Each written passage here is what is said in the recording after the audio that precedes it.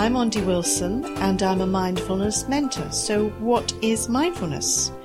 Well, my definition is being fully aware of the present without the filters and shadows of conditioning. It's the skill not to be influenced by anxieties stemming from our past and worries and concerns about the future. And mindfulness meditation is key in that it develops this skill. Mindfulness is for anyone and everyone. When we practice meditation and mindfulness, we become aware of our inner worlds. It's like the discovery that what we thought we were is literally just the tip of the iceberg. The mindfulness training that I do utilizes mindfulness to develop all the inner qualities that we have, like self-awareness and self-esteem. Ultimately, this leads us to develop qualities such as empathy and compassion to a degree that it really affects our lives and changes the way we are with others. So one client I worked with had trouble sleeping. She had a very busy schedule, she had a family, and when she went to bed at night, her mind was hyperactive. She was thinking about everything she'd said and done and what people thought about her, and she was worrying about the day tomorrow and how she would cope and manage her schedule. And as a result of doing this training, she was able to sleep much better, and it really improved the quality of her daily life. So the actual skills I teach are always focused around meditation. So I've been teaching meditation for over 30 years now, and there are a variety of different meditations. Mindfulness meditation is the key practice, which is simply following the breath. That does sound very simple, but actually when you try to do it, it's not easy. So when we develop that skill, we're able to start to see aspects of our mind, like our emotional habits, our tendencies, the way we think, and we can recognize whether they're constructive or actually destructive.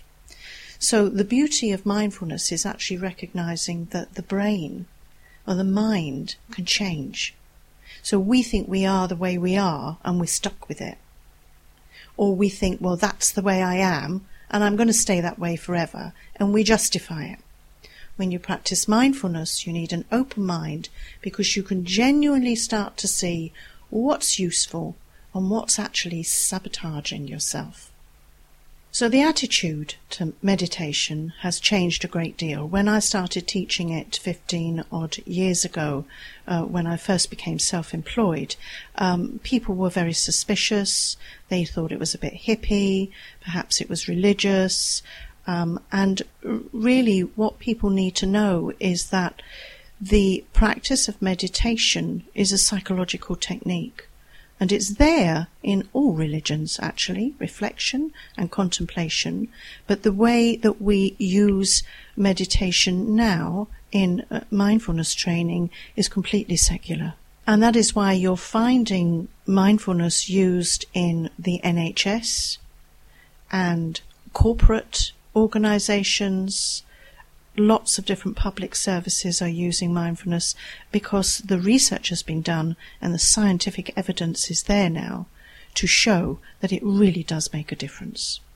Quite a few people I've had in organizations are very resistant to it. They come to mindfulness with a set view of its airy-fairy nonsense. And of course what they're presenting there is actually quite a hard-bitten ego. I know what's what and I don't need anything. So you do need an open mind. Mindfulness is usually non-mandatory because if you come to it with a closed mind, you're not going to benefit.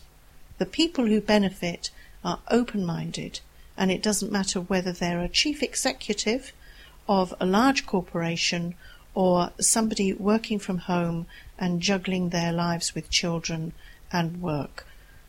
Everybody benefits from mindfulness because it's human-centered. It starts from where you are. The level to which you'll be able to develop mindfulness is dependent on your attitude. So people who want it for stress management, that's fine. people who want to develop themselves, their emotional intelligence, their ethical behaviour, that's fine too. So you can take it as much as it suits you. So it's not something that is an external skill that you're being taught, but something you find from within. So what I do is help you find that.